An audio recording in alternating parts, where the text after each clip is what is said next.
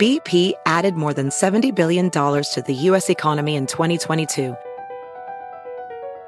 Investments like acquiring America's largest biogas producer, Archaea Energy, and starting up new infrastructure in the Gulf of Mexico. It's and, not or. See what doing both means for energy nationwide at bp.com/investing in America. Hey everybody, I'm working on something really, really cool, a very big episode about persuasion, and another big episode about people who are working to create new online environments that will combat misinformation, that will help us to deliberate and argue and persuade each other better in places that aren't actually face-to-face. All that coming soon. So until then, I thought I would give you Socks and Crocs, parts 1 and 2, mushed together into a giant mega episode. And that is what this episode will be. See you in 2 weeks. Came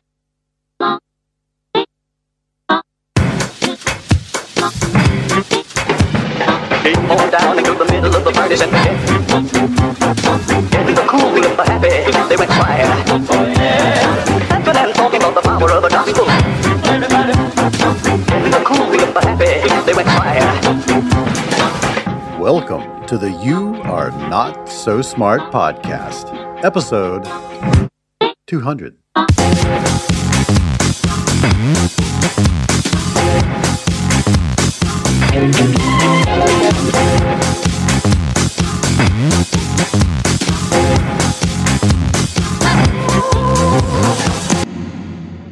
Really pressing issue that has dominated the news this week. Can we get a visual of this dress? No more visuals. There's a dress that's going all around the internet that some people insist is blue and black because it is, and some people, because their eyes are defective, are insisting that it is white and gold.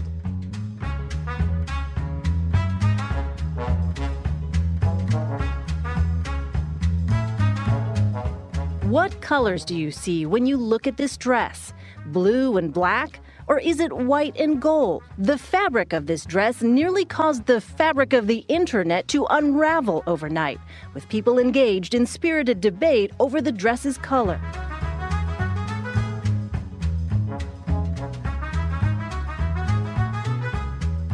That darn dress, you know the one I'm talking about. It's been inescapable today, dividing the world between those who see white and gold and those who see blue and black. I don't see This any is white and happening gold. all across the country. This is no joke. I don't understand it because Yeah. it's obviously white and gold. It is blue and black. If it's blue and black, this suit is purple. The tie's purple. The Does tie that is count? purple. Yeah, Okay. there you Okay. go. Boom. There we go. This is very obviously white and gold. It's blue. It's obviously blue. I cannot see blue anywhere in that dress. I don't even know how you could see blue. It's all coming at me fast. It's too, a trust fact me. that you're smarter if you see it in black and blue. Social media is exploding this morning with a debate about one dress. The simple question is, what colors do you see? Black and blue or white and gold? For many, the answer has them seeing red. One to another dress trending online, and this one is causing a lot of commotion for the mother of the bride. You'll be talking about this one. She wore the dress to her daughter's wedding. Some see white and gold. Others see blue and black. I look at this, I see without question white and gold. You see white and gold in yes. this picture? Oh, of course, that's white and gold. What? I see black and blue. Where's no black? way.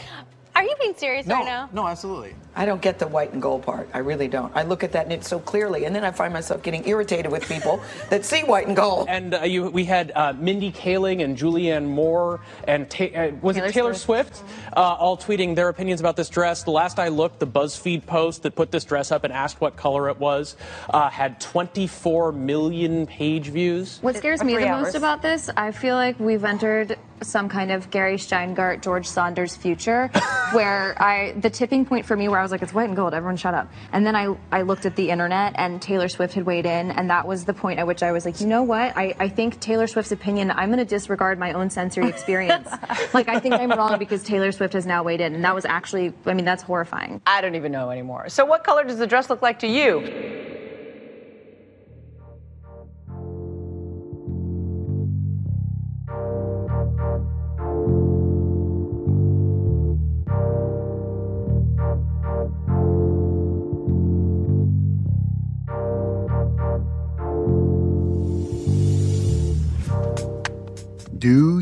remember the dress? I can't hear you, of course, but I do know you said yes to that because working on this episode, I've yet to meet anyone who doesn't remember the dress. And you probably also remember how our differing reactions to the dress kind of broke the internet for a week or so. In this divisive moment, in this post-truth, alternative facts, fake news era, we were and are still all bound together in a shared, strange experience on the same internet that so often divides us. And what bound and binds us is this image, an image that ironically binds us because it divides us so predictably. And it started doing so before terms like post-truth became as popular and as widespread as the dress was in 2015.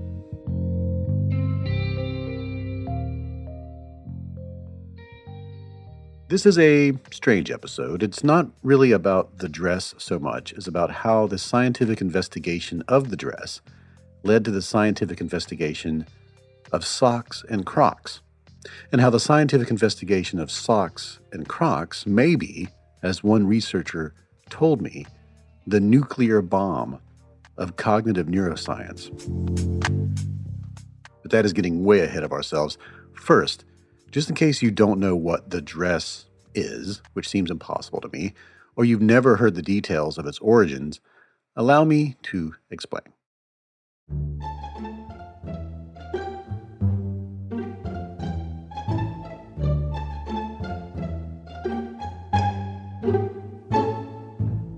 Way back in 2015, before Brexit, before Clinton versus Trump, before weaponized Macedonian internet trolls, one NPR affiliate called the dress, quote, the debate that broke the internet, and the Washington Post referred to it as the drama that divided the planet. We live in strange times, and things move fast these days. So yeah, a meme image from 2015 can seem quaint years later. What babes we were, what sweet summer children. Little did we know our reaction to the dress would portend a dozen coming epistemic crises and probably many more to come. But more on that later as well, because I can tell you that even today, when I have shown the dress to groups of people at conferences and such, a guaranteed epistemic panic cascades through the crowd every time. Ask people who see black and blue to raise their hands, and then ask people who see gold and white to raise theirs, and chaos will ensue, guaranteed. I think it comes from a mass realization that other people can see things differently at a very fundamental level. And for some, that calls into question everything. And for others, it hardens their views because they really don't like that idea. And so whatever color they do see, they see people who see the other color as others. And that's the power of this image.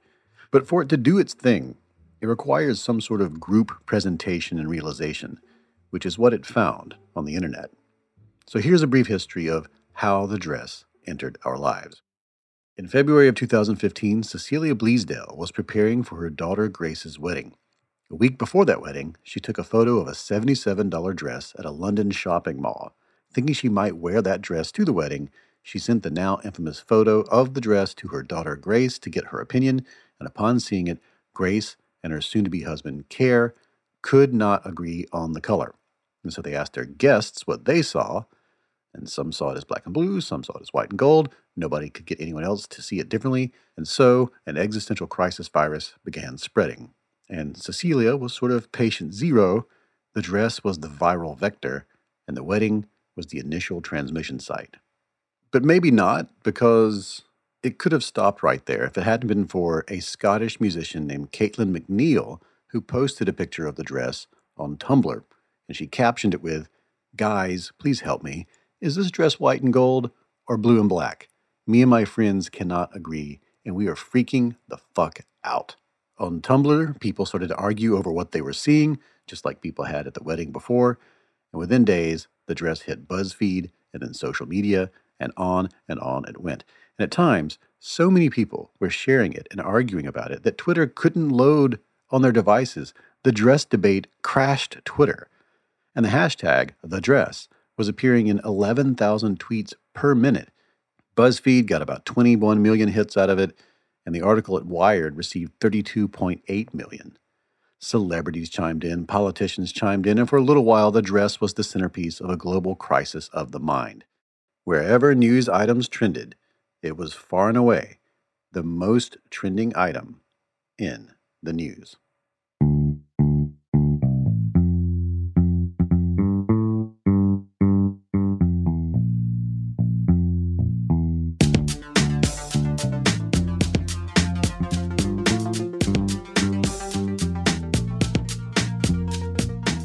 Let's get down to what we're really talking about here. What is the truth? And what is the truth in relation to the dress? Because I think the dress is a beautiful, fantastic, understandable, relatable lesson in what is the truth and how do brains make sense of it. Because you see, for Cecilia, back in the dress shop, in person, the dress was blue and black. And no one disagreed with this. Everyone else who saw it in the dress shop saw it as blue and black and not any other color. And I can vouch for this myself because in reporting the story, I went to NYU, sat down with a neuroscientist who has the dress, saw it myself in person, and I can tell you, it's black and blue. But that's almost irrelevant because the photo, the infamous photo in your brain, in other people's brains, in brains in general, is not black and blue. And it's also not white and gold. And that makes this image a rare thing indeed. One cognitive scientist told me that maybe 1 in 10 billion images out there in the wild is what they would call perfectly ambiguous. And the dress is one such image. It is neither white and gold nor black and blue. Not inside human heads, at least. And there, it's whatever that brain interprets it to be. Meaning that thanks to some quirks of lighting, technology, and screens, the truth of the dress can only ever be a personal truth. And if you are unfamiliar with the fact that we can have personal truths, then the dress becomes a real philosophical conundrum.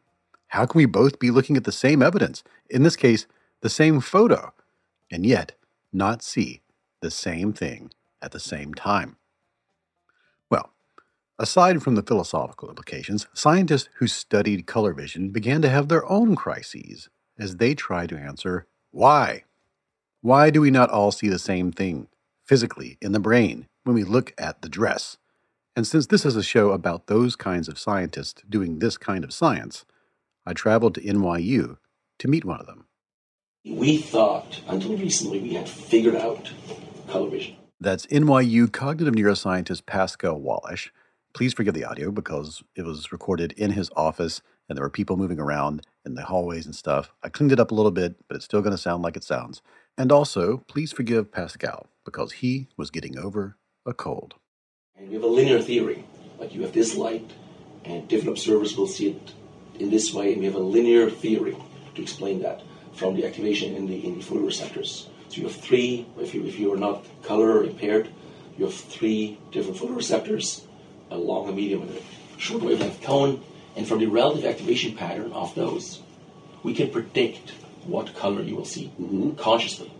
Okay, there's all kinds of implications philosophically for qualia and red light perception, and is the red light that you see, same as the red light I see, and all that. All of that was blown wide open in February of 2015.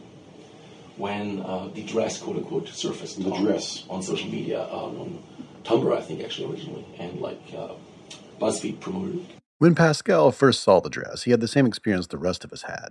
But being a scientist who studies cognition and perception, he wanted to understand it, to figure out why some people saw it as one color and some people saw it as another, and that no amount of arguing could get either side to see things their way.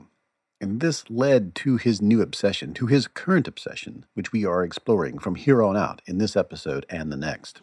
And so, at first, this was brought to my attention by students, and they were like, well, what do you think of this? And I initially dismissed it. I was like, well, it's a very weak effect. This is obviously white and gold, this dress. And I kind of made fun of it, I think, because if you look at a classic textbook from before, a perception textbook before 2015, the color constancy examples are always kind of lame. They're kind of uncompelling.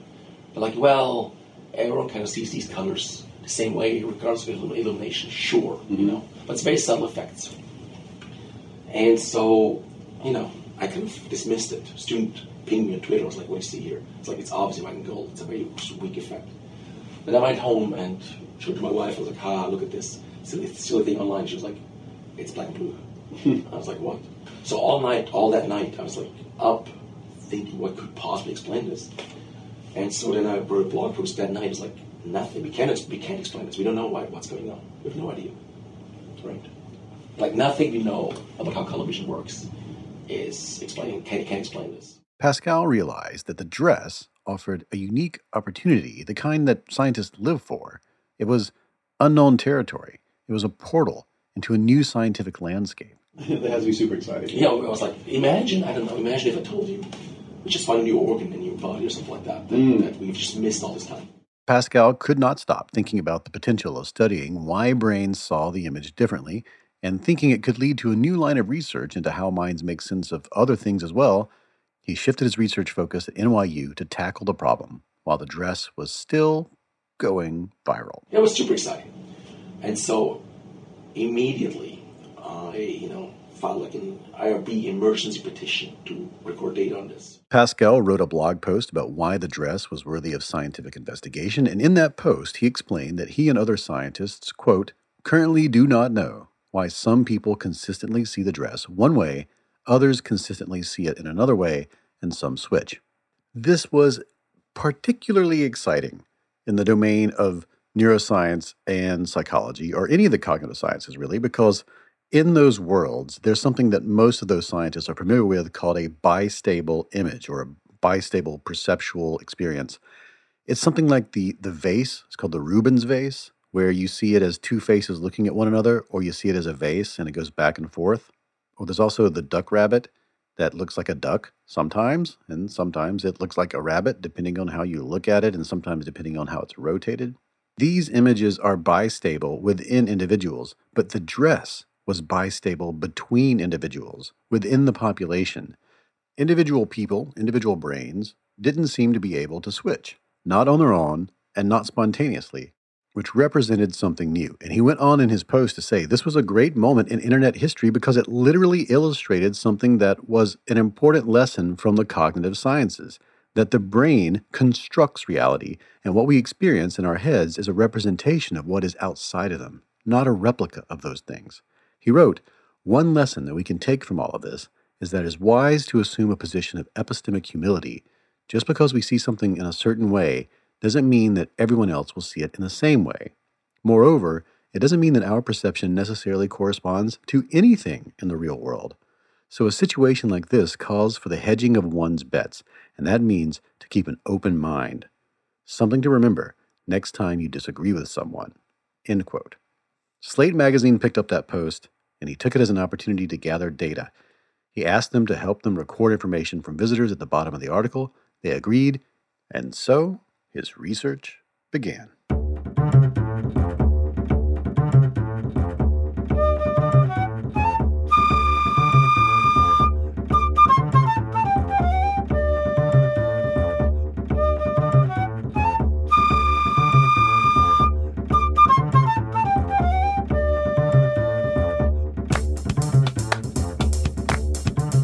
Now, at the same time, other researchers were taking patches of the dress and had subjects look at them to determine if this was a case of mislabeling, that old philosophical notion of maybe my yellow isn't your yellow.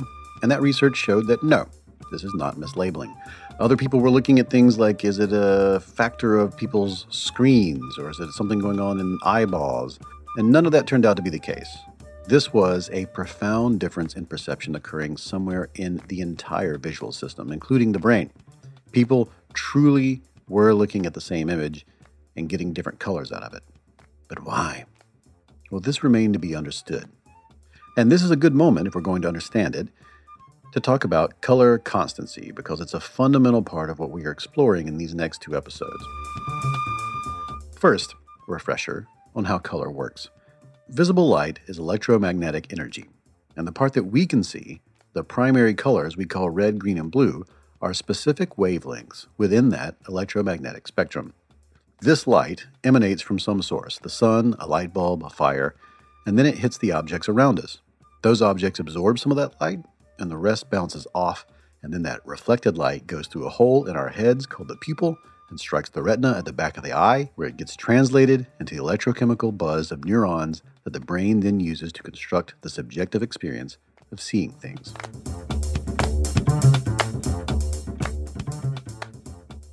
White light is red, green, and blue combined. But if you take away the blue, leaving behind only red and green, you will see yellow. This is why some objects can appear yellow in some light and white in others, by simply adding or taking away the blue wavelengths at the source of the light. But remember, the brain constructs reality, which is to say, not only are we limited by what the brain interprets from a limited range of senses, but also the brain doesn't always give you the raw information from those senses.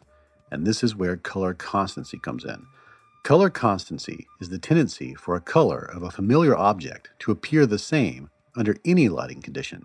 So, for instance, if you've grown up eating strawberries and spent a lifetime seeing strawberries as red, then when you see the familiar shape of a strawberry, your brain assumes they should be red, even if they happen to be illuminated in light that subtracts the red wavelength. There's a great example of this that you can see in the show notes for this episode over at the website of an image created by researchers of a bowl of strawberries with 0 red pixels. If you take Photoshop and you grab a pixel out of it and you look at it really up close and zoomed in, you'll never see a red one. There are no red pixels in the image. Yet, when people look at it, when you look at it, you will see the strawberries as red, even though there is no red going into your eye, hitting your retina, and getting translated into anything by the brain. It is a complete fabrication, which is, in a way, a lie told to you by your visual system in an effort to provide you with what ought to be the truth. The lie, in this case, is more useful to your survival than the truth of the image would be. And so that's what appears in your conscious awareness. Color constancy reveals you don't actually see what is actually happening out there in the real world. That is, color constancy isn't a physical property of the objects you're seeing. The magic is happening in your brain. Under different lighting conditions, a yellow banana always seems to be yellow, even when, in objective reality, it isn't reflecting as much yellow light as the brain is telling you that it is. You are observing the effects of matter on your brain, not the matter itself. Or as Bertrand Russell once put it, the observer, when he seems to himself to be observing a stone, is really, if physics is to be believed, observing the effects of the stone upon himself.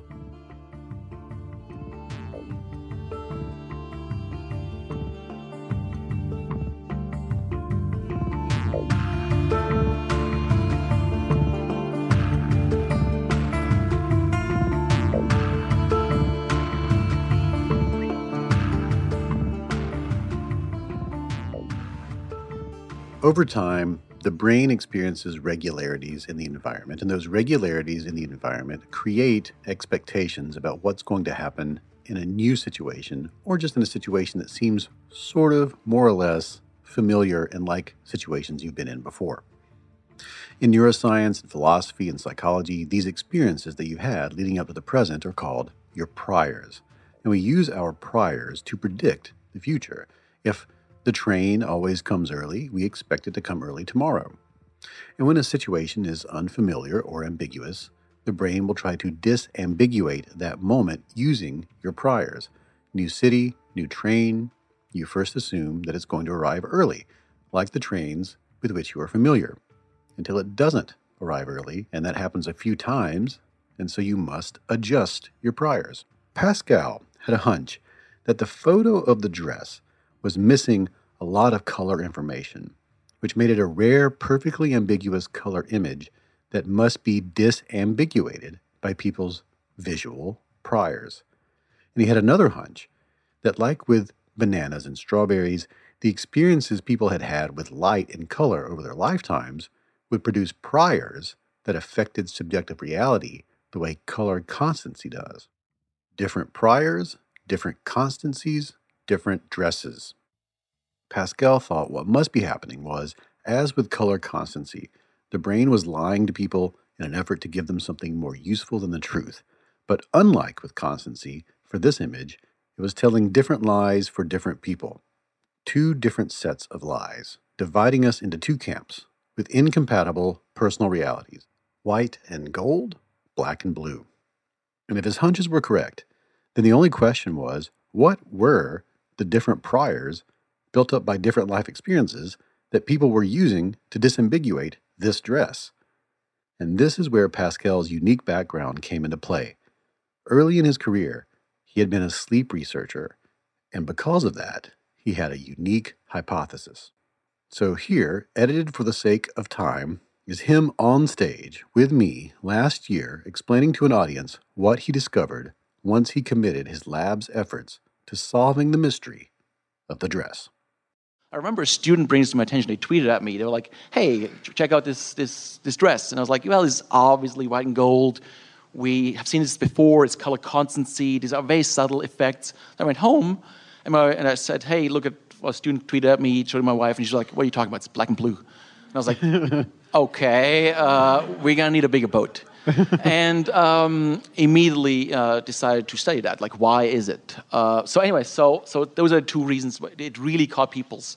It was like if you threw a live grenade into the color vision community, who had been a little bit staid before that. It really excited everyone's imagination. But anyway, so what's going on is this. Let me walk you through this. So basically, in a nutshell, the same thing is going on as in the strawberries. It's basically color constancy mechanisms. What you're seeing is the end result of about a 30-step visual processing cascade. And the bottom line is that two different people might do this processing differently. Here's what happened. They took an actually black and blue dress and photographed it in a shop in England on a rainy, gray winter day in February 2016 to prepare for a Scottish wedding on a Galaxy Samsung cell phone, and they super overexposed it. Doing that, you have this washed out effect, so you are unclear what the illumination is. I actually don't have a laser pointer, but if you look at the top, this implies sunlight. The bottom, and this is not a great rendering, no offense, the bottom implies artificial light, incandescent long wavelength light. So in other words, you do not know what the illumination was. So it's ambiguous. It could be in sunlight, or it could be in artificial light. Could be sunlight, could be artificial light. And so, in other words, people, and this is like an old idea, people assume what they've seen more of. Now, can you think of a condition where someone might be exposed to more sunlight than other people? Day people, night. Some people get up in the morning, and some people get up, late, like noon. Looking at large numbers of people, and I'll tell you in a moment why that matters. Everything else being equal, people who see more sunlight, so morning person people, larks, are more likely to see the dress as white and gold. Let me tell you why. Larks. Morning people are larks. What's the color of the sky? Bluish. Kindergarten color science. What happens if you subtract blue from gray? Yellow. Let's say you were like me, like a night owl. You get up at noon, and stay up until 4 a.m. Have an incandescent light. So you're going to assume yellow light. What happens if you subtract yellow light from gray? Blue. So you're telling me that the morning people who are morning people, what do you call the night people, by the way? Night owls? Night owls. Larks and night owls, unbeknownst to them, yes, in certain ambiguous situations, yes, we'll see two different realities. Correct. And let me tell you why it matters to have large numbers, though. According to my calculations, you need 5,000 people to show the effect reliably. But we had 13,000 people, so we were able to show it reliably. It's a dose-dependent fashion. The more of a morning person you are, the more likely you are to see it as white and gold, and the more of an evening person you are, the more you see it as black and blue. To make a long story short, we can explain on large groups who sees what. So what I love from this is that it's our experience. Oh yes, please, a round of applause, please. And what matters, by the way, here is just something very scary here. Your life choices. So there you have it. That's the answer. And that work, by the way, took about 2 years to complete and involved more than 10,000 participants. And if you need a summary of everything we talked about here, a summary of what we're trying to get at before we introduce the next episode, it's this. Pascal's research showed that since the image of the dress was ambiguously lit, the more time you spent exposed to artificial light before you saw that dress, the more likely you would see the dress as black and blue, because your brain simulated the image in your mind as if it was lit artificially. The more time you had spent exposed to natural light, the more likely you saw the dress as white and gold, because your brain simulated the image in your mind as if it was lit by sunlight. And there's something that Pascal really wanted people to understand, which was that this was a case where people had a lot of control over their life experiences leading up into that moment, which meant the choices people had made before they saw the dress determined how they saw the dress, because those choices had shaped their brains in such a way that the brain edited reality into something more useful than that ambiguous image, but it did so differently than other people's brains who disambiguated it differently. And that's because all reality is simulated, and you live in a virtual landscape of perpetual imagination that is a self-generated illusion. Of course, you don't know that you're always disambiguating. You think you're experiencing the world as it truly is. And when a lot of people are sure that their version of reality is the really real version, at the same time a lot of other people are sure that no, in fact, their version is, you get things like the dress. But also the Inquisition and the 100 Years' War and $100,000 bananas taped to walls and presidential impeachment hearings that no one can agree upon, and every other subjective opinion that floats out there, whether it be about a movie or a musician, a book or television show, or, as it is currently, politics. But Pascal realized he could not stop here. Why? Because that's not how science progresses. And psychology and neuroscience can often be criticized for this. This was just one image, one very unique image. So what if this research, like a lot of psychological and neuroscientific research, was describing something that can only happen in a very specific and possibly rare condition? And that's what set him down his next research path. There's a big difference between explaining something that happened and predicting something that will happen. Huge difference. This is the point of experiment. And I put that in the paper, in the dress paper. Like, well, to really claim that we understand this, we have to be able to create it. Right now we can't create it, so maybe we don't understand this what we thought. Science, right, has several levels. The basic level is description. You describe what happened. Or describe what is. That's the lowest level. Like taxonomy is like that. Let's say you just classify the grasses by how many hairs are on them or something like that. Like Linnaeus, taxonomy. Botany. We could make a billion taxonomies. This is whatever works. The second level is explanation. Why do different grasses have different properties? Where different bugs have different spots? That's where the theory of evolution came in. It explains why we see these different things in an underlying framework. But then there's prediction from the explanation. Like, if our model is true, we should be able to predict what happens. And then finally, the holy grail is what's called manipulation, which I don't like to actually call anymore because of the replication crisis, but like control. Like if you really understand, you should be able to create the effect. So for instance, a nuclear bomb. Like if you can build a nuclear bomb or nuclear reactor, you probably understand the principles of nuclear physics fairly well, because that doesn't happen randomly. If you go to the moon, you probably understand gravity fairly well. I'm not sure if you saw the Apollo 11 documentary, but it's amazing. There was 20 windows where they had a 10-second window to do whatever they had to do, and they did it. There was no surprises. At every stage they did the next thing. They launched the next stage. So prediction is so tight that you can it was so tight that we could go to the moon. So the Crocs and Socks is the cognitive equivalent of that. We built a nuclear bomb cognitively. And you laugh, but... No, it's so... I'm laughing because you said Socks and Crocs are kind of like building a cognitive nuclear bomb. And the reason I find it remarkable, and that sounds very arrogant, but you might be surprised how little that is done in the cognitive sciences. It's often just description, just explanation, maybe prediction, but that last step of actually creating something new is usually missing.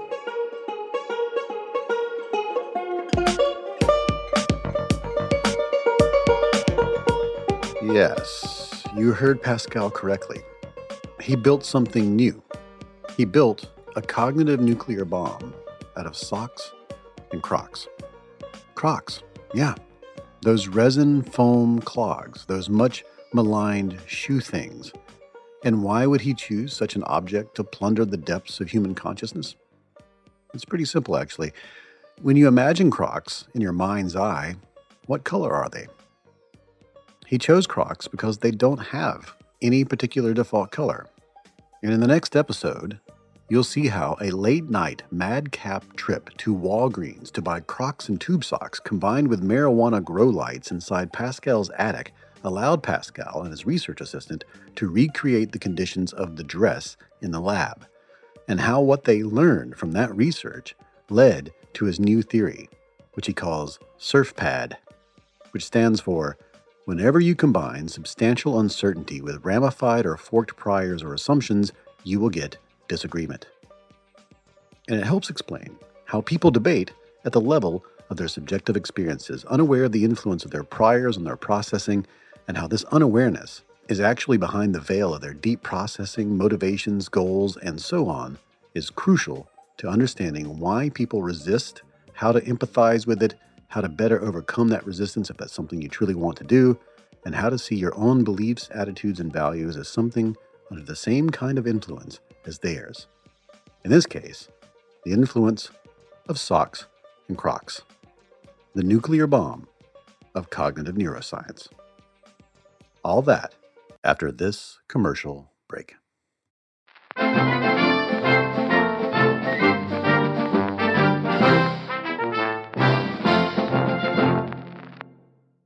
This show is sponsored by BetterHelp, and I'm very proud to have BetterHelp as a sponsor. I was using BetterHelp before they became a sponsor, and I was very excited to learn that they wanted to sponsor this program. I have recommended BetterHelp to people. I know people right now who I've recently onboarded. I had a friend who had a really difficult medical event and was experiencing a completely new range of anxieties and feelings and concerns. And I recommended therapy. I'd never gone to therapy before, and this helped. Now, a lot of us spend our lives wishing we had more time. And the question is, time for what? If our time was unlimited, how would you use it? And the best way to squeeze that special thing into your schedule is to know what is that special thing? What is important to you? What is that thing that deserves to take that slot, that precious time? How do you make that a priority? Therapy can help you find what matters to you so you can do more of it. And if you're thinking of starting therapy, I really recommend giving BetterHelp a try. It's entirely online. It's designed to be convenient, flexible, suited to your schedule. Just fill out a brief questionnaire and you will get matched with a licensed therapist, and you can switch therapists at any time for no additional charge. You can do that several times and really lock in with a therapist that is able to generate with you that dynamic that's so important. I believe you should be in therapy. I believe everyone should be in therapy for a period of time at least in their lives to sort this out. What's important to you? How do you make it work? And you can learn to make time for what makes you happy with BetterHelp. Visit betterhelp.com/YANSS today to get 10% off your first month. That's betterhelp.com/YANSS. So you want to make better decisions and you have a business. You have a business and you want to make better decisions in that business. You need some sort of key performance indicators, a system for measuring what you're up to, what you're doing, measurable values that demonstrate how effectively your company is achieving your key business objectives. That's a KPI. And I have a recommendation for you. It's called NetSuite. You should be using NetSuite. Here's why. So your business gets to a certain size and the cracks start to emerge. Every business that's doing well, even if it's just starting to kind of do well, it'll start to form some fissures here and there. Things you used to do in a day will start taking a week, and you'll have all sorts of manual processes that there's too many. You can't get to everything, and you don't have one source of truth to make sense of it all, to make those better decisions. If that's you, you should know about 3 numbers. These are 3 numbers you should know. 37,000, 25, and 1. 37,000, that's the number of businesses which have upgraded to NetSuite by Oracle. That's a big number. 37,000. NetSuite is the number one cloud financial system, streaming accounting, financial management, inventory, HR, and more. 25. NetSuite turns 25 this year. 25 years? 25 years of helping businesses do more with less, close their books in days, not weeks, and drive down costs. And one, because your business is one of a kind. You don't want some sort of operation or app that's just made for whoever comes along. No, you get a customized solution for creating those KPIs that you need. One efficient system with one source of truth made for one business, your business. Manage risk, get reliable forecasts, and improve margins. Everything you need to grow, all in one place. When you have everything you need in one place, all these biases, all these fallacies that I talk about on this program, it's an incredible way to apply everything you learn about making better decisions by having one source from which to pull your evidence, your information. Right now, you can download NetSuite's popular KPI checklist designed to give you consistently excellent performance for nothing, absolutely free. You just go to netsuite.com/notsosmart. You get it for free. That's netsuite.com/notsosmart to get your own KPI checklist. One more time, netsuite.com/notsosmart. And now we return to our program.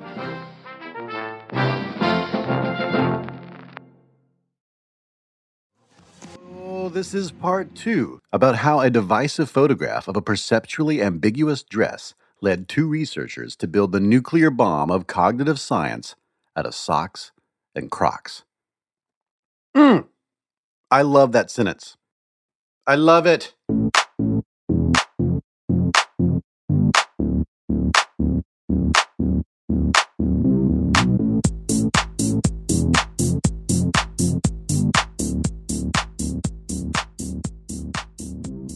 To understand any of what I'm about to tell you, you need to be refreshed on the story and the science that we've covered so far. So let's quickly go back through all of that stuff, but also, as we do that, let's cover some new stuff. Okay, here we go. In 2015, a photograph of a dress hit the internet, and it went mega viral because some people saw it as one color, others saw it as another color, and no amount of arguing between these groups could get people who saw it differently to get the other people to see it their way. When neuroscientist Pascal Wallish, an expert on color vision and sleep and differences in perception, first saw this dress, he had the same experience as everyone else. He saw it as gold and white, but his wife saw it as black and blue, and this made him go, this can't be, because despite his expertise, he had no idea why this would be true. And so he, along with many other researchers around the world, began to investigate it, and in his field, as he put it, it was like a biologist discovering a new organ in the human body that had somehow eluded science up until now.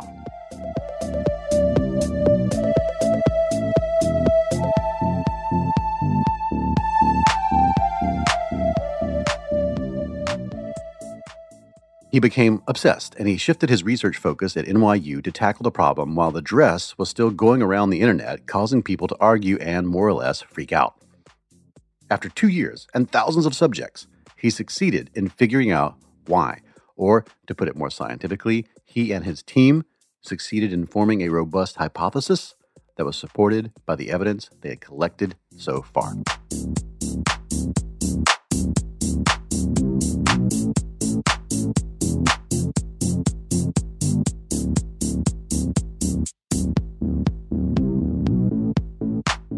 That hypothesis was this.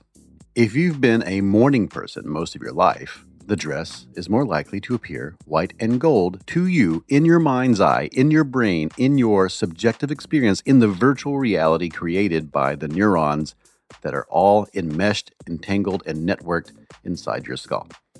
If you've been an evening person most of your life, the dress is more likely to appear blue and black for the same reasons. And That's all because the brain constructs reality. What you see and feel and taste and hear is an interpretation, and the way it appears in consciousness is a representation of that interpretation. The brain is trapped in the black box of the skull, and the information coming in from the senses is, to the brain, nothing but frequencies of cellular activity, neuronal thresholds of activation, biochemical signals, code. You are code. Everything you taste, feel, hear, and do, code, decoded into a virtual reality. Now that's enough for anyone to stop what they're doing, go out and stare into the distance for a while and reassess everything about everything you know. But there's another level to this that complicates it even further, that makes it even weirder. There are aspects of subjective reality, like the third dimension, that the brain doesn't receive from the senses at all. Instead, it uses the limited information it does receive to extrapolate and assume and guess its way to making a maybe, maybe not, good enough version of three-dimensional reality that exists only inside of minds. You don't have distance information available, okay? Distance. Your brain does not have distance information available at all. That's NYU neuroscientist, cognitive scientist, and psychologist, Pascal Walsh. Why not? Because, David, how many dimensions does your retina have? For the sake of this, 2. Wonderful. The retina is, for the sake of this, a two-dimensional sheet at the back of your eye, and the world is projected onto it. Okay, great. Now, as far as we know, how many dimensions does reality have? As far as we experience it, 3, kind of 4, but let's say visually 3. 3 plus. Let's say stick with 3. Oh no, David. An entire dimension of information is lost up front. It never enters your brain. Oh no. 3 to 2, right? Let me ask you this. David, do you think this distance is kind of important to like survive in the environment? Yeah, it's vital. It's incredibly vital. I have kind of bad news for you, David. Your brain doesn't have no information about this at all. Distance. There's substantial uncertainty. So what I mean by that is, so for instance, minor uncertainty would be like, oh, I don't know if this shirt is a blue or turquoise or cyan or bloy or whatever, some shade of blue, right? Mm-hmm. Substantial uncertainty is like, oh my God, I have no idea how far away something is. Yes? Mm-hmm. Right. And let me tell you how that's resolved in real life. In real life, over a lifetime, you learn what is associated with distance. So, for instance, you learn that things that are far away look bluer because of Rayleigh scattering of light in the atmosphere. You realize that things that are far away are higher up. You realize that things that are far away move less as you move. It's called parallax, and things like that. And so, over a lifetime, you build up a database of correlations that allows you to disambiguate this substantial uncertainty. Substantial uncertainty. We're going to return to this quite a bit for the rest of the episode, but we're not going to dig into it quite yet, except to say you are not so smart as an idea, as a thing. Its sort of mission statement is you are unaware of how unaware you are, and because of that, you are the unreliable narrator in the story of your life. I say those two things all the time. That is what this whole show, this whole project is about. When Pascal and his colleague, Michael Karlovich, who you will meet in a moment, when they talk about this, they talk about it in terms of substantial uncertainty. But it's understood that when you are substantially uncertain, sometimes you don't know it. And sometimes not only do you not know it, your brain will resolve that uncertainty and not tell you about it. And so the result is that you can feel quite certain that you understand something or you experience something and that it's real and true and proper, even though it's just a guess. You aren't privy to the fact that your brain is guessing. And that's how distance works in art, in video games, in movies. As Pascal just said, we don't receive distance information via our senses. We assume it based on associations that we have correlated with distance in the past. A few episodes back, we had an entire episode about this with cognitive scientist Maura Dillon, who also is at NYU, and she said, all works of art are optical illusions, representing not what's out there, but what happens inside your brain when you interact with what's out there. Real world to artist's retina to representation, representation to canvas, canvas to audience retina to audience representation. 3D to 2D to 3D to 2D to 3D.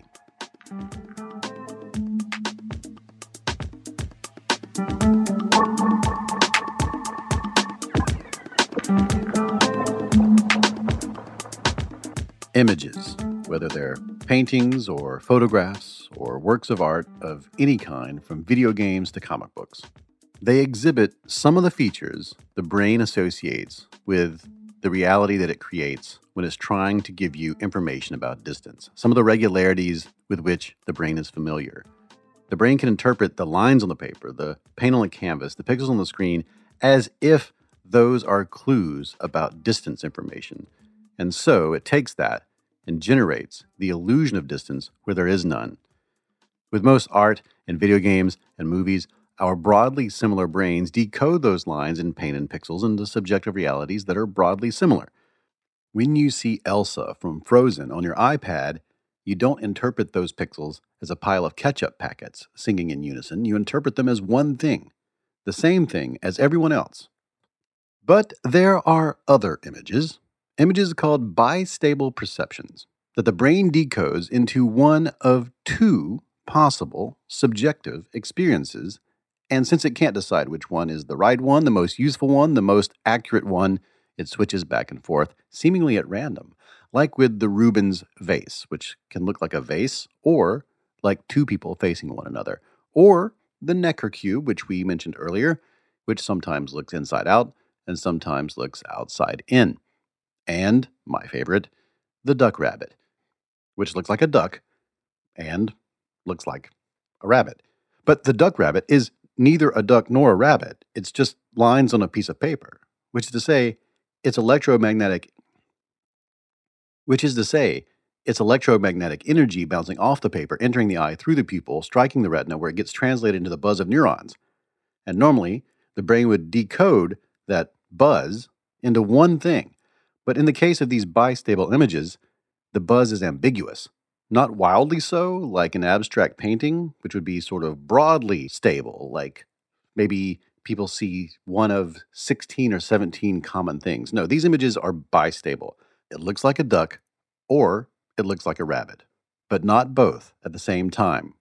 The brain is unable to settle on one or the other as it tries to turn that ambiguous buzz into a virtual object for you to perceive inside of your personal, subjective reality.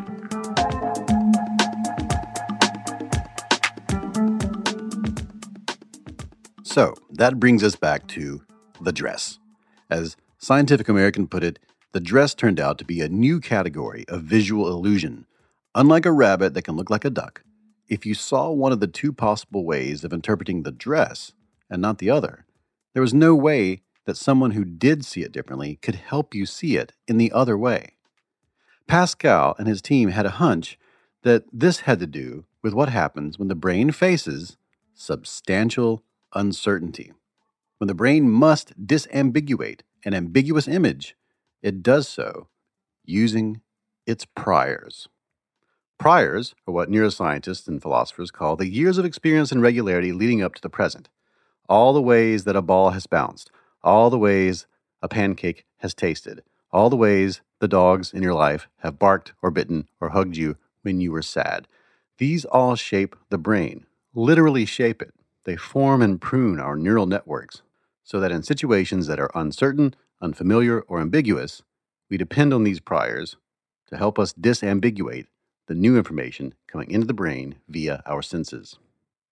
But the brain goes further than this. In situations of what Pascal and Michael call substantial uncertainty, the brain will use its priors to create illusions of what ought to be there. In the last episode, we used this example, which you can see at the website, of a bowl of strawberries created by psychologist Akiyoshi Kitaoka. In that image, there are no red pixels, but when you see it, you will see the strawberries as red. This is called color constancy, and it happens because you've grown up eating strawberries and spent a lifetime seeing strawberries as red. So your strawberry priors are activated in that moment of uncertainty when you see the familiar shape of a strawberry without enough color information. Your brain assumes they should be red, even if the wavelength of light that the brain interprets as red is not present. The red is a complete fabrication by your brain, which is, in a way, a lie told to you by your visual system in an effort to provide you with what ought to be the truth. That lie, like with distance, is more useful to your survival than the truth of the image would be. And so that's what appears in your conscious awareness. I was recently talking to an AI guy, artificial intelligence, and they were like, we can't figure out why our models don't work. We fed our artificial vision system with 1 billion images, 2 billion images, 5 billion images, right? But the performance is very poor. And so here's what shocked me talking to this guy. So he's like, we can't figure this out. And I was like, bro, the information is not in the image. To disambiguate, it's coming from you. You know what I'm saying? Like, there's not enough information in the images to distinguish them. Most of the information that allows you to do that comes from yourself. So unless you model that, the AI is not going to get there. Most of the information that allows you to see things does not come from the environment. It comes from yourself, which is crazy. Of course, the yourself is often like a condensed version of everything you've seen up to this point. In other words, your prior. After 2 years and a few thousand subjects, this is what Pascal found. The photo of the dress is missing a lot of color information, which makes it a rare, perfectly ambiguous color image. In fact, he said on the internet, maybe 1 in 10 billion images are like this. And we found a few others because there's so many images floating around on the internet, but not many. There's the shoe, there's the dresser, but the dress really still stands out as the one that most people remember. Because the exact wavelengths of light bouncing off the dress are difficult for people's brains to determine, each individual brain falls back on its visual priors to disambiguate the image. It's neither blue and black, nor is it white and gold. It's whatever the brain disambiguates it to be. And they found in the research that the more time subjects had spent exposed to artificial light, the more likely they interpreted the dress as black and blue because there's more blue wavelengths in that kind of light. The brains of night owls simulate the image as if it were lit artificially. The more time subjects have spent exposed to natural light, it seems more likely that they will see that dress as white and gold because the brains of early birds simulate the image in their minds as if lit by the wavelengths that are more common in sunlight. Pascal's lab came up with a term for all of this, for everything that we've talked about so far. They call it SURFPAD, which stands for Substantial Uncertainty Combined with Ramified or Forked Priors or Assumptions Yields Disagreement. And ramified, by the way, means branching. So when a situation or perception or solution is uncertain, when people don't know the right, true, proper, or best conclusion to draw, when it's ambiguous, they fall back on their priors, and different priors can lead to very different disambiguations. But no one is privy to any of this, not even the uncertainty. We don't know that we're uncertain as much as we don't know that we're disambiguating. You're only consciously aware of the results of these processes, not the processes themselves. So the resulting disagreement over reality itself makes the people who disagree with you not just seem wrong, but crazy. The dress showed that we can have an opinion about something that doesn't feel like an opinion. It feels like the raw, unfiltered, unassailable truth. Pascal Wallisch and his colleague Michael Karlovich felt very good about SURFPAD and its implications.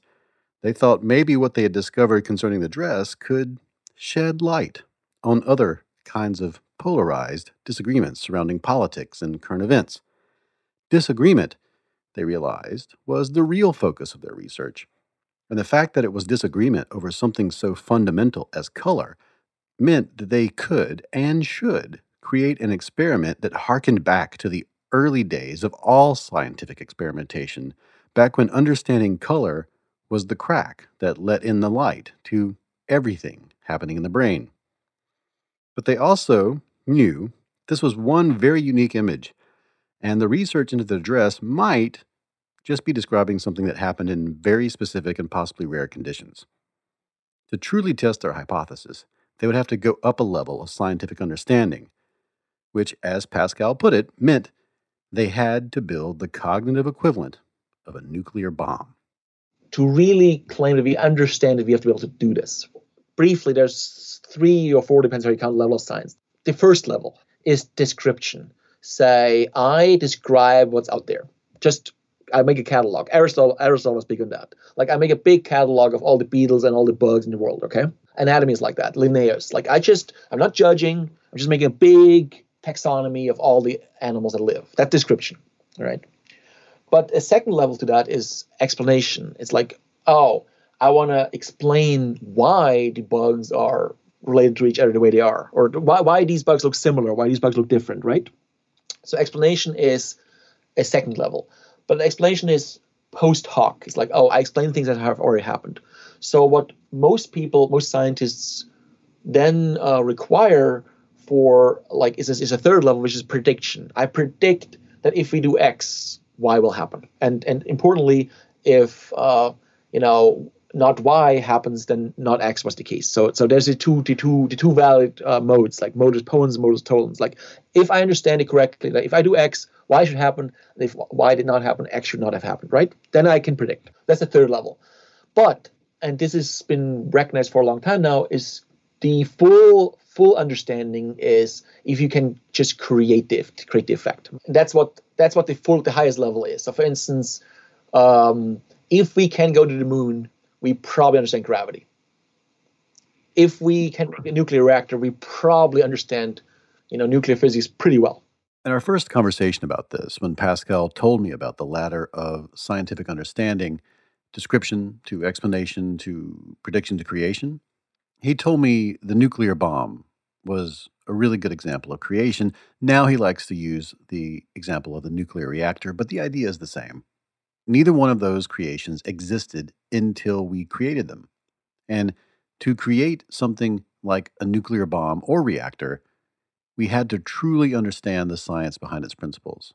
That's not to say there isn't still plenty more to learn, but what it does say is that physics in that regard has gone way past the description, explanation, and prediction levels, which is not something you can always say about the cognitive sciences, especially psychology. And Pascal is very passionate about that idea. He wants psychology to go back to the beginning and design experiments more like the way physics designs experiments. And so, with the dress, that's exactly what he wanted to do. Usually most science, particularly in social sciences, stops at description, explanation, and prediction. But this last step to intervention, to like creating the effect, like basically creating the nuclear reactor out of our understanding of the principles, is not taken.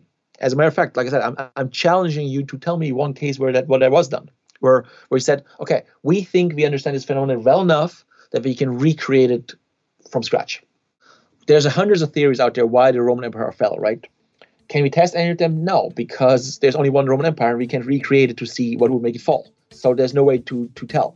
So that's an analogy. In this case, we could and we did.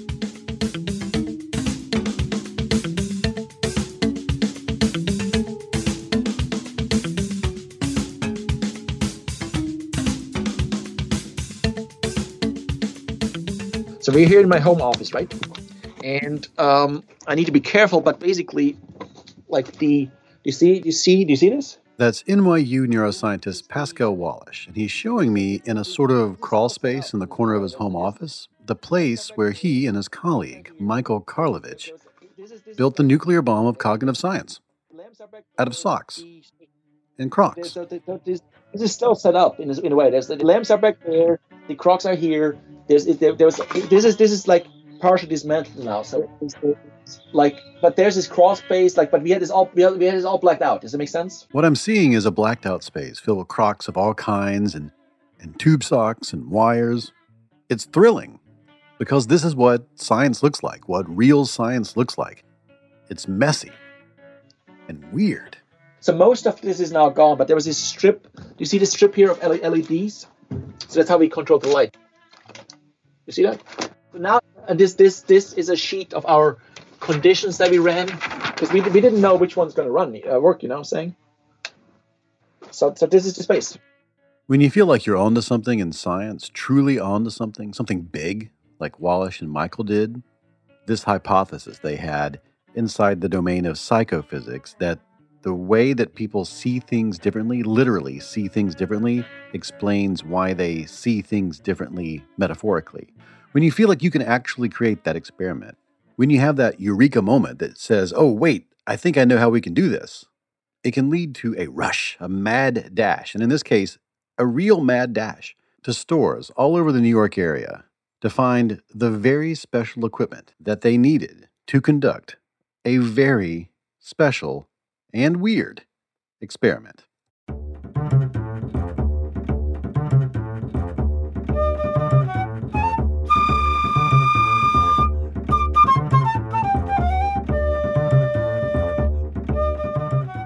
I stood in front of this Crocs display for about an hour, just being like, what colors? And, until you go to a Crocs store, you don't realize how many Crocs there are.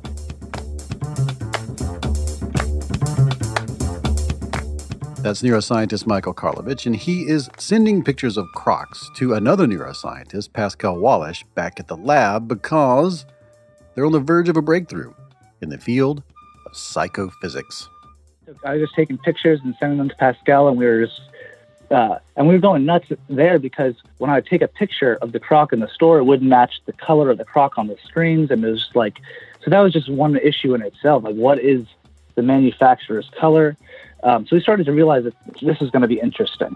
They had been searching for months for an object that could stand in for the dress in an attempt to create an experiment that could replicate what people experienced back in 2015 when the infamous dress hit the internet.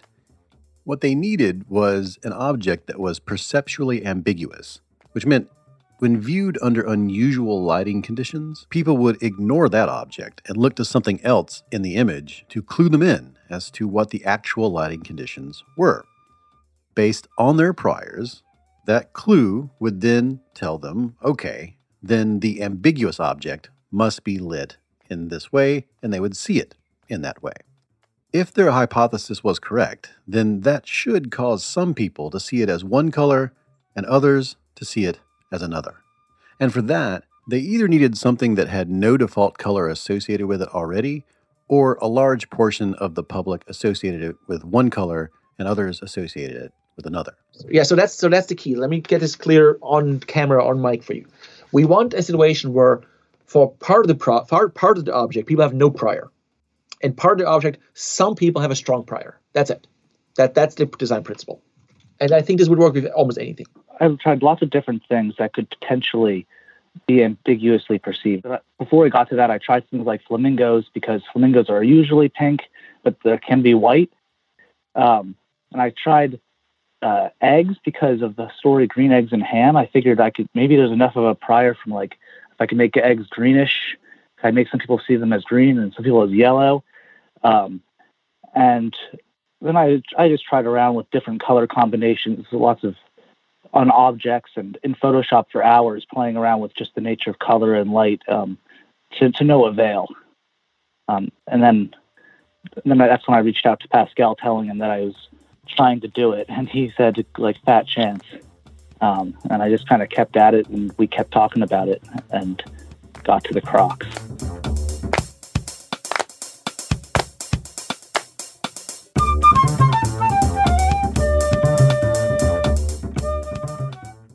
So why Crocs? Well, there are two answers to this, but the first one lies in the question itself. When I ask you, what color are Crocs? Those foam resin clogs popular with nurses and gardeners and retirees. What color comes to your mind? What do you see in your mind's eye? The first reason they chose Crocs is because there are 28 different colors of Crocs. They don't have any particular color.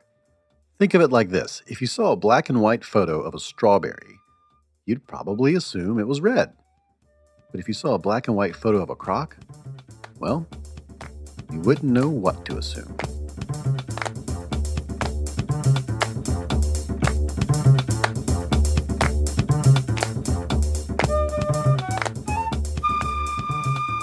Reason number 2.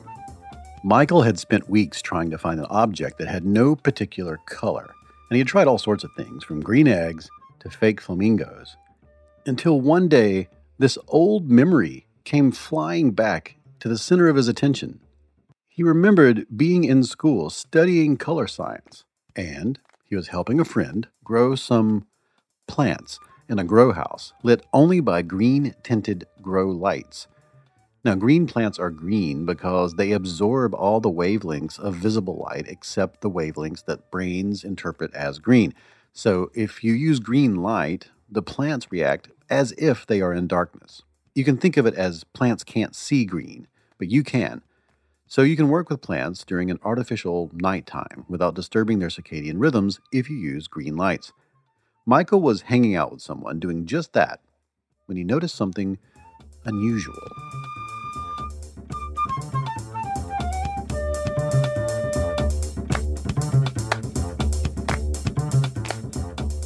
Michael's friend was wearing Crocs, and those Crocs were gray inside the grow house.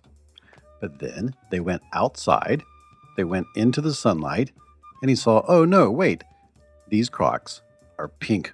Yeah, they're just they're like a just worn out, beat up pink Croc. Under the green lights, they were gray. Under sunlight, they were pink. He understood it. He was studying color science. It made sense. Then they went back into the grow house and they remained pink. They remained pink, as if they were still in sunlight. And Michael knew that this was impossible. We have reached the point in our story where we have to go back over how color works scientifically if we're going to understand anything else. So let's just get right into it.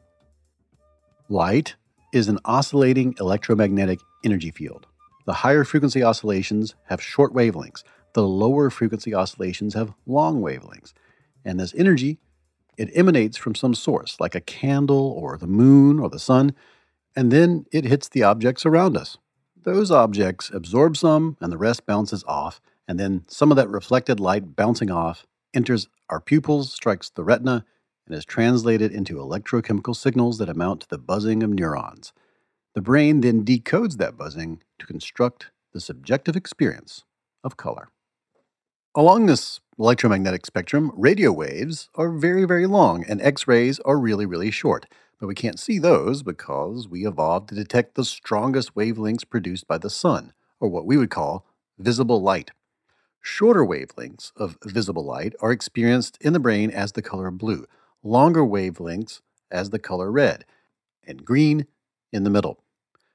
And that's right, in the brain. Color only exists inside of brains. Out there, it's wavelengths, the crests and valleys of the most commonly encountered wavelengths of the oscillating electromagnetic field emanating from our closest star, to be exact. In here, in virtual reality, where you're hearing these words, it's red, green, and blue. A white object is white because it reflects all the wavelengths and absorbs none, whereas a black object does the inverse of that and absorbs all the wavelengths and reflects none. A red object, however, absorbs all the wavelengths except the long ones. And when those long wavelengths bounce off that object and then hit your retina, your brain perceives that as red. Which means if you illuminate a red object in only green light, it will absorb almost all of that light and reflect almost none back, which means it will appear dark in your brain, almost black, what we call gray. So green and pink are on the opposite end of the color wheel. This is the simplest way if I can say it. And the green light cancels out the pink, rendering it gray. So you can do this with other colors. Like if you put took straight red and put it under the green light, it would almost look black. But the pink, it cancels out into a grayish. Green light on pink Crocs, because pink is kind of a lighter shade of red, will make them look grayish. And that is exactly what was happening to those pink Crocs in that grow room under those green lights. They were absorbing almost all of that green and reflecting almost none of it back. And Michael's brain perceived them as gray. But under sunlight, which contains red light, his brain saw them as pink, their true color. But then, when he went back under the grow lights, his brain knew the truth. It had already seen them as they really were. And so they didn't go back to gray. Even though nothing had actually changed in the physical world, objective reality had not been altered. But something inside Michael's brain had, because his brain knew that the Crocs were supposed to be pink. Because of that, he saw them as pink, even though those wavelengths of light were not entering his eyes. Which means Michael's brain was lying to him and telling him the truth at the same time. Under normal lighting conditions, these Crocs would be pink, but these were not normal lighting conditions.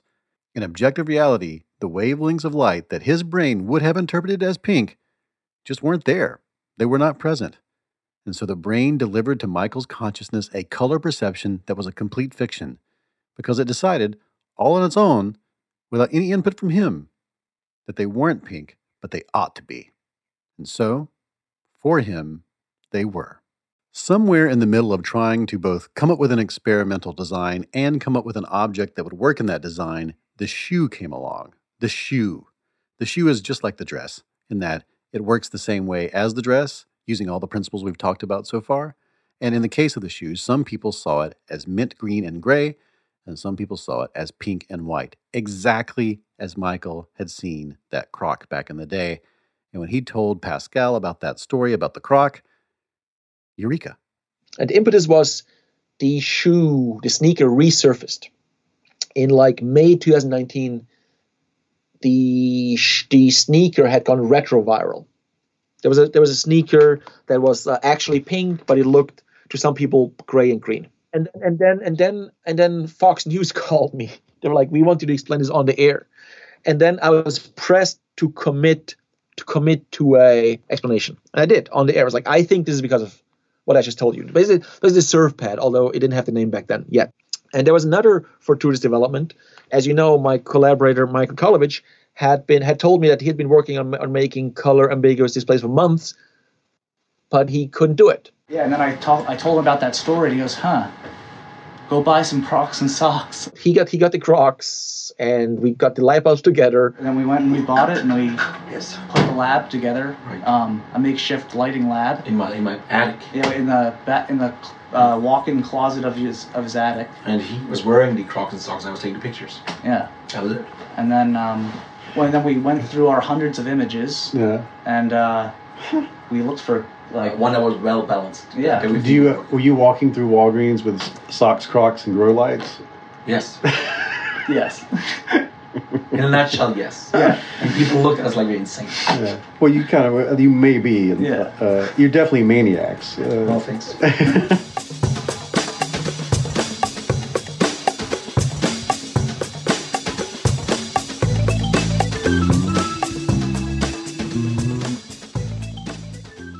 So here's the experiment. They thought, what if we took these pink Crocs and we lit them with only green light?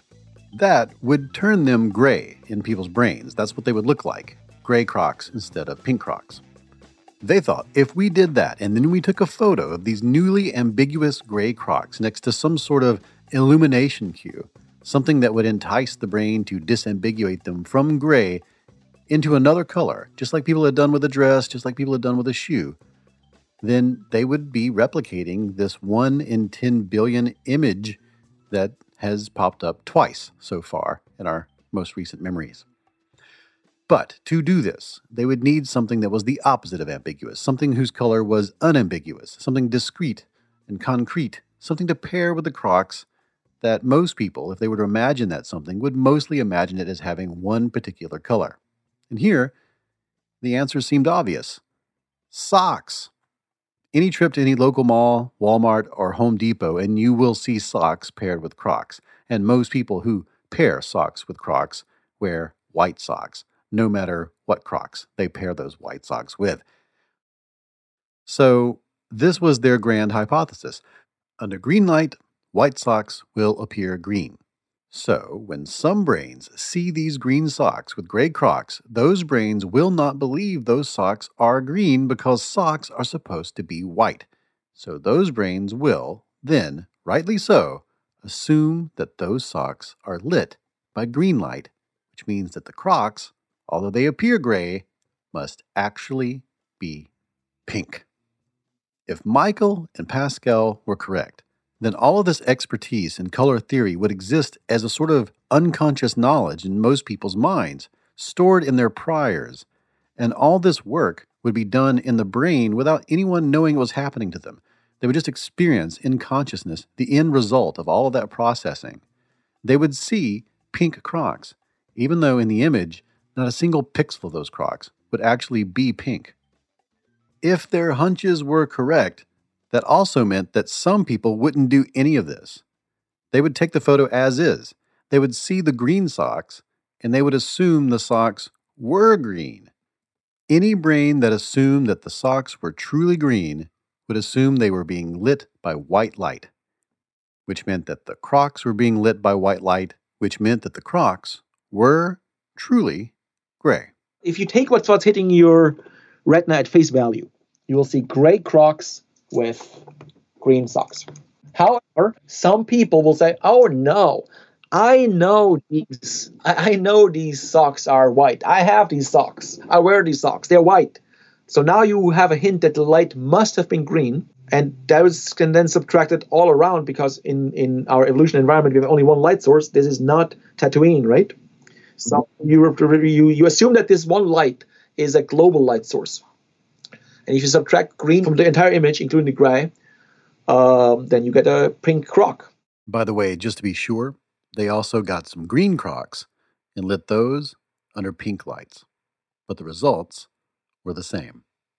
So, what were those results? What were the results of this experiment that we've been talking about for so long? Well, you can go to the website and see for yourself, because they did it. They really did.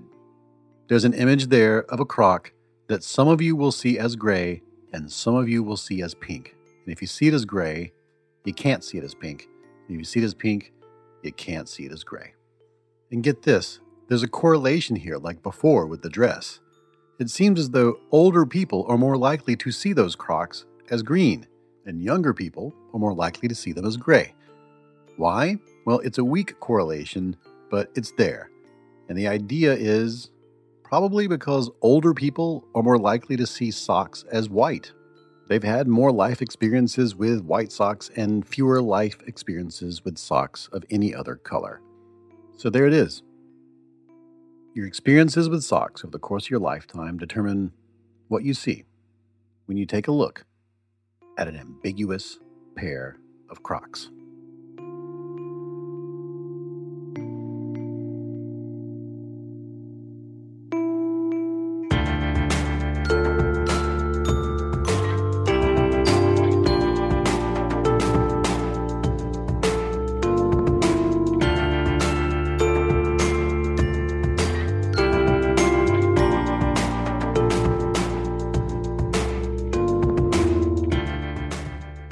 With their understanding of the science behind the dress, Pascal and Michael were able to create an image that does exactly the same thing to large groups of people as the dress did. It creates a condition of substantial uncertainty that people resolve with their forked priors, and that then yields a bistable disagreement. In other words, they built the nuclear bomb of cognitive science, an ambiguous image so rare that before this, in the wild, it only appeared once per 10 billion photos. But now, it can be created at will. It felt so good. When you have an idea and then it's working, what else are you going to do except go after it? And that, in and of itself, would be a triumph as far as scientific methodology and experimental design are concerned. But for Pascal and Michael, this was the first step toward understanding at the fundamental level something much, much bigger, something that affects all of us. Even right now, during the coronavirus pandemic, when I'm recording this. In moments of uncertainty, people fall back on what they know, the regularities of experience and the lessons from authorities they trust and the rumors from those to whom they feel kindred. And throughout human history, this has served us well, as long as we shared those priors, even if those priors were wrong. Because if they were wrong, we could, as a group, update them with better or more useful or less harmful ones through face-to-face deliberation and argumentation and sharing of innovations, both technological and cultural. In the past, geography is what kept people apart. So major disagreements about reality in the form of religion and taboo and human rights and so on were usually the result of physical distance, natural boundaries generating cultural islands. But today, thanks to the internet and algorithms and self-selection and partisan media outlets, neighbors can live cordoned off on separate virtual landscapes, epistemic islands where they receive a continuous stream of virtual social feedback, regular but different experiences, messages, subjective interpretations, affirmations, confirmations, and reassurances that their assumptions are not assumptions, that their values and motivations and goals are noble and worthwhile, shaping them at the level of neurons into communities of differing priors. Most recently, in the United States, we've seen this with the impeachment of Donald Trump, the trial of James Comey, opinions on climate change and evolution and the moon landing, and with the coronavirus, we are seeing all manner of different responses to the uncertainty of how we ought to be behaving and governing and planning for the future. But this goes back farther than that. In every election, every war, every crisis and moral panic, same evidence, same information, same situation, many different conclusions, and in the most extreme cases, different realities. It's just that social media and other technological innovations have accelerated and exacerbated this. But this is something that brains have done since there have been brains. But now, thanks to the Socks and Crocs experiment, we may now know how all this happens. We may understand it. And not just with explanation or prediction, we can create it at will, at a fundamental level. Pascal and Michael call all this SURFPAD, substantial uncertainty combined with ramified or forked priors or assumptions yields disagreement. You could also resolve this uncertainty by gathering more information. That's true. But that's not practical in most situations, because by the time you came up with an accurate model of the world, someone who just acts on their priors might have already killed you or taken your stuff, or it might be too late. Like in this corona crisis, we will know in a year what the right course of action was, but we have to take action now. So these priors are shortcuts to act, because there's a huge action bias, if you want to call it bias. I think it's actually prudent in the real world. Like you're not the philosopher who can ponder everything forever. You have to make actions today, now. You know what I mean? And so there's a huge discrepancy in that. The danger for me is not so much that we disagree, because we can argue our way out of that, is that we don't treat ambiguous situations as ambiguous. And so we don't treat disagreement as worthy of argument. The dress, the shoe, Yanny and Laurel, Socks and Crocs, they all show that we can have an opinion about something that doesn't feel like an opinion. It feels like the raw, unfiltered, unassailable truth. On the internet, people can form tribes around that feeling. Flat Earth communities, QAnon, anti-vaxxers, neo-Nazis, liberals, conservatives, and so on. And once you are a member of a tribe, belonging goals will always motivate your reasoning more than accuracy goals will. This is because, as SURFPAD shows, we are only consciously aware of the result of these processes, not the processes themselves. Your brain gives you the end result of this processing, and there's about, in the primate brain, 30 processing steps for visual perception. It doesn't give you, because you do, as far as I know, you do not have conscious access to these 30 steps, only the result. So that's where the confusion comes in, that, people think they see the world as it is because they get the end product. But a substantial portion of the primate cortex, up to, it depends which species we're talking about, but up to, I would say, 30% in a human, is just doing this subconscious processing. Some of it is subcortical, but most of it is not. But early in the visual cortex. And that's basically like a GPU. It's like you don't have conscious access to that. That's why, in a moment of uncertainty, looking at something that's ambiguous, it doesn't feel like you're uncertain. It doesn't feel like you're disambiguating. It doesn't feel like your opinion is an opinion. It feels like the raw, unfiltered, unassailable truth. And now, whatever your personal truth may be, you can find people who agree with you on the internet, even if you happen to be wrong, factually, morally, or otherwise. Disagreement over anything now takes on the appearance of what happened in 2015, when we disagreed over the dress. We don't see the people who disagree with us as disambiguating using differing priors. We just see them as wrong, or maybe crazy, or misinformed, or misled. We think if they only knew what we knew, they would change their minds to match ours. But thanks to the work of Pascal and Michael and hundreds of other social scientists, you can see the folly in this idea by just replacing the dress with literally any piece of information that, to you, seems to lead to a conclusion that should be obvious to everyone. Well, let me just take one step back to emphasize how important this is.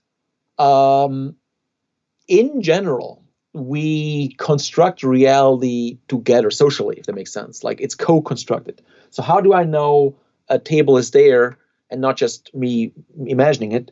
Oh, you see it too, and you agree it's there. So social agreement is incredibly important to calibrate yourself. The reason people rely on social feedback, for everything, is because it's usually a rich source of information, right? So if we both see it, then it's there, then it's real. You know what I'm saying? Disagreement challenges that. We're like, oh, no, I don't agree with you. So that it's a little bit awkward, you know what I'm saying? Let's say, to link it to something for perception, let's say you think the car is very far away, and I say, no, the car is right here. Well, now what? I mean, we can't both be right? We can both be wrong, but we can't both be right. So we have to now adjudicate this somehow. Usually if we trust each other, right? If I trust you that we are more or less on the same page and you have good intentions, then we probably say, oh, yeah, but, do you see this tree over there? That suggests that, maybe I'm right and you're wrong and you just need to look more closely. Maybe you say, oh, yeah, you're right. I didn't think of that. So if we have goodwill, we can probably resolve this, right? By saying, oh, but why do you think it's closer? Oh, because there's a stone next to it and that makes it look bigger or something like that. But unfortunately, and this is where we are in the modern world now, honestly, I don't know who I can trust and who I can't trust. I don't really know anybody. Neither do you, if that makes sense. Like, you don't know most people to the level that you need to know, that you would know in a tribal environment. In a tribal environment, in a communal living with 100 people or so, you know everybody. I mean, you see this on social media every day, where people have this bad faith discussion and they argue and they're ending up farther away from each other than before, not closer. And historically, that leads to violence when groups disagree. So ultimately, the adjudication of that is basically violence, war. So we're like, well, we'll see who wins. Who wins is right. And that sort of thinking, obviously, extends to politics and to the kind of arguments that we have on the internet. We try to win more than we try to be correct. And that is all a factor of how we are not really in a post-truth world, but it's a post-trust world that's been brought about by moving into polarized, partisan, tribal politics and thinking and epistemology in every domain of our lives, which may or may not just be the result of new technological tools that encourage that. It's probably also why so much conspiratorial thinking is out there right now. So many conspiracy theories are bubbling up and moving into our actual politics. The politics that we usually take seriously are starting to take seriously conspiracy theories that we usually don't. Now, this all sounds like doom and gloom, this post-trust world, but Pascal says that the solution here, which is backed up by other research, backed up by interviews we've had on the show in the past, is that we must meet in ways that allow us to see with our eyeballs that the other person is using different priors and processes so that we can see what seems certain to us seems certain to others in a different way. In other words, we need to meet face to face so that we can see that different people live with different problems and goals and motivations and concerns. And most of all, they have had different experiences and continue to have them. And if we had experienced or continue to experience what they have or had, we might agree with them, even if we know for sure they're wrong, factually, morally, or otherwise. This is why we see contentious issues as contentious, because they are ambiguous, and we are disambiguating them unconsciously and not by choice. And if we can see that, in ourselves and others, it can lead to something he and many of the other academics at NYU are calling cognitive empathy. For Pascal, one avenue toward that empathy, towards seeing people as fellow disambiguators in an uncertain world, is something he calls surf-padification. We need a surf-padified discourse culture where everyone understands, or at least many people understand, oh, this is what's going on. We need to transcend that. I'm saying, like, I am subject to a surf-pad, you're subject to a surf-pad. Knowing that, can we go to a meta level where, like, oh, what are my priors? What are my assumptions? Do we have different priors? What are our goals? And maybe then come to some kind of understanding where the other person is coming from. Because I do see a lot of, quite frankly, shocking takes on social media. But instead of engaging with them, I don't say anything because I tried to engage and it made the disagreement worse. So I think we need like this culture of surf-pad to like a new culture of discourse. And that is not as impossible as it might seem. Because new ideas in science have changed our norms, changed our institutions, changed our very conception of ourselves many times in the past. The Copernican revolution, evolution by natural selection, the germ theory of disease, moving the seat of consciousness into the brain, the advent of psychology itself, making us aware of unconscious forces driving our thinking, feeling, and behaving.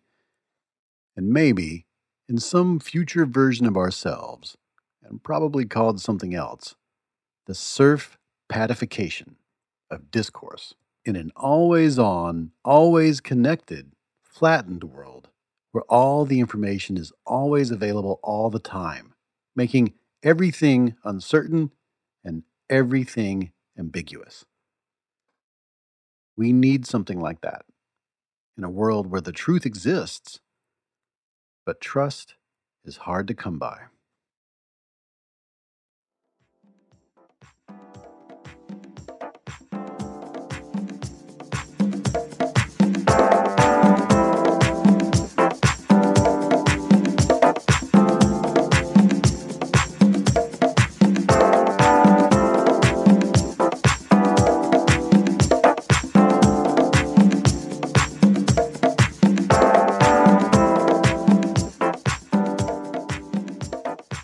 Here's something really nice to leave on. Pascal's next experiment will be trying to see if he can alter people's priors by giving them just a little bit of new experience. He wants to see if people can see the dress and the shoe and the Crocs differently. In other words, he's going to try and change people's minds by exposing them to new things. He hypothesizes it shouldn't take an entire lifetime of new experiences to gain a new perspective. Generally speaking, I would say a lifetime of experience is integrated to get the prior, but we don't know that. We don't know how long that is. So I'm actually doing an experiment right now where we give people different experiences of light and see if that shifts their perception of the dress or the Crocs. I bet you right now, which we haven't done yet, I bet you right now that if we could get the people who see it as gray another way of estimating the light instead of the white socks, but something else that makes it unambiguously clear what the light is, they would be able to see it as pink too. When Pascal told me that, I told him about how former cult members and members of hate groups and members of anti-scientific communities and so on almost always mention that they left after seeing something salient, something unambiguous. And that thing then allowed them to see everything else in a new way. I think the salient experience of your cult members or whoever you talk to, they were experiences that made unambiguous and made it clear what the light is. That's so good. Thanks. They saw the light. They saw the light. Yeah, this is amazing. Enlightenment. Yes, we could do a lot of this. So it needs to be something that's unambiguous, where you have no rationalization. They're like, no, I now saw the light. It's done. It's always like that. Every person I've talked to who's left an organization, it's never been some sort of violation of their contract with that person. It's always been something that's more fundamental, like, no, you can't take that medicine because that won't help your back, or you can't wear those clothes because those are only allowed for certain kinds of people. Or one of them was they just wanted to date and they weren't allowed to date. It was almost like what we were talking about earlier. Like it's these more fundamental motivations that aren't allowed. They're not allowing them to satisfy certain goals that are more fundamental than belonging to that group. And that is the crack that allows in the light, where they're like, oh, why wouldn't you do that? That it seems unreasonable to me. And they start to see things differently after that. So to answer your previous question, so that's the strategy then. You have to open a crack to let in light.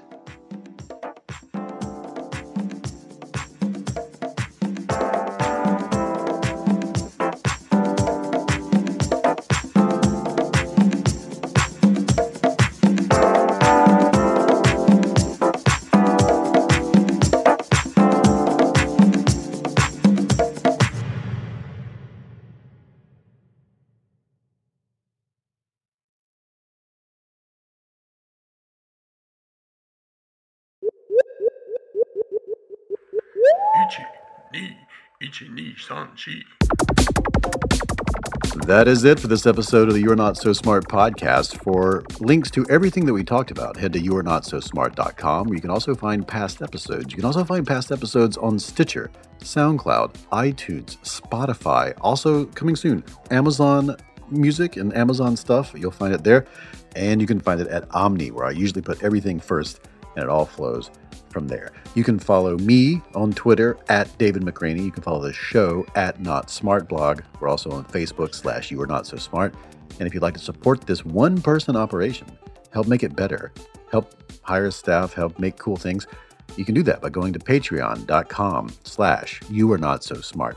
Pitching in at any amount gets you the show ad-free, but at the higher amounts, you get posters, t-shirts, signed books, and other stuff. The opening music is Clash by Caravan Palace. This is Banjo Apocalypse. And if you really, really, really want to support the show, tell everyone you know about it. Share it on social media. Let them know. All right. See you in 2 weeks.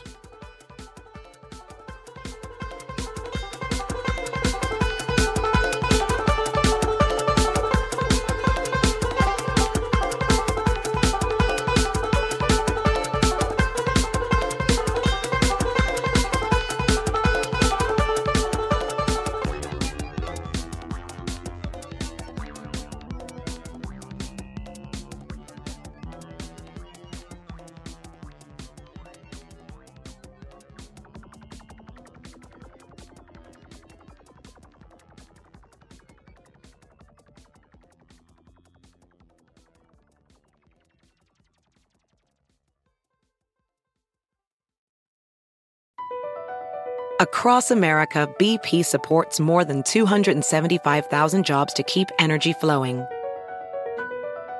Jobs like updating turbines at one of our Indiana wind farms and producing more oil and gas with fewer operational emissions in the Gulf of Mexico. It's and, not or. See what doing both means for energy nationwide at bp.com/investing in America.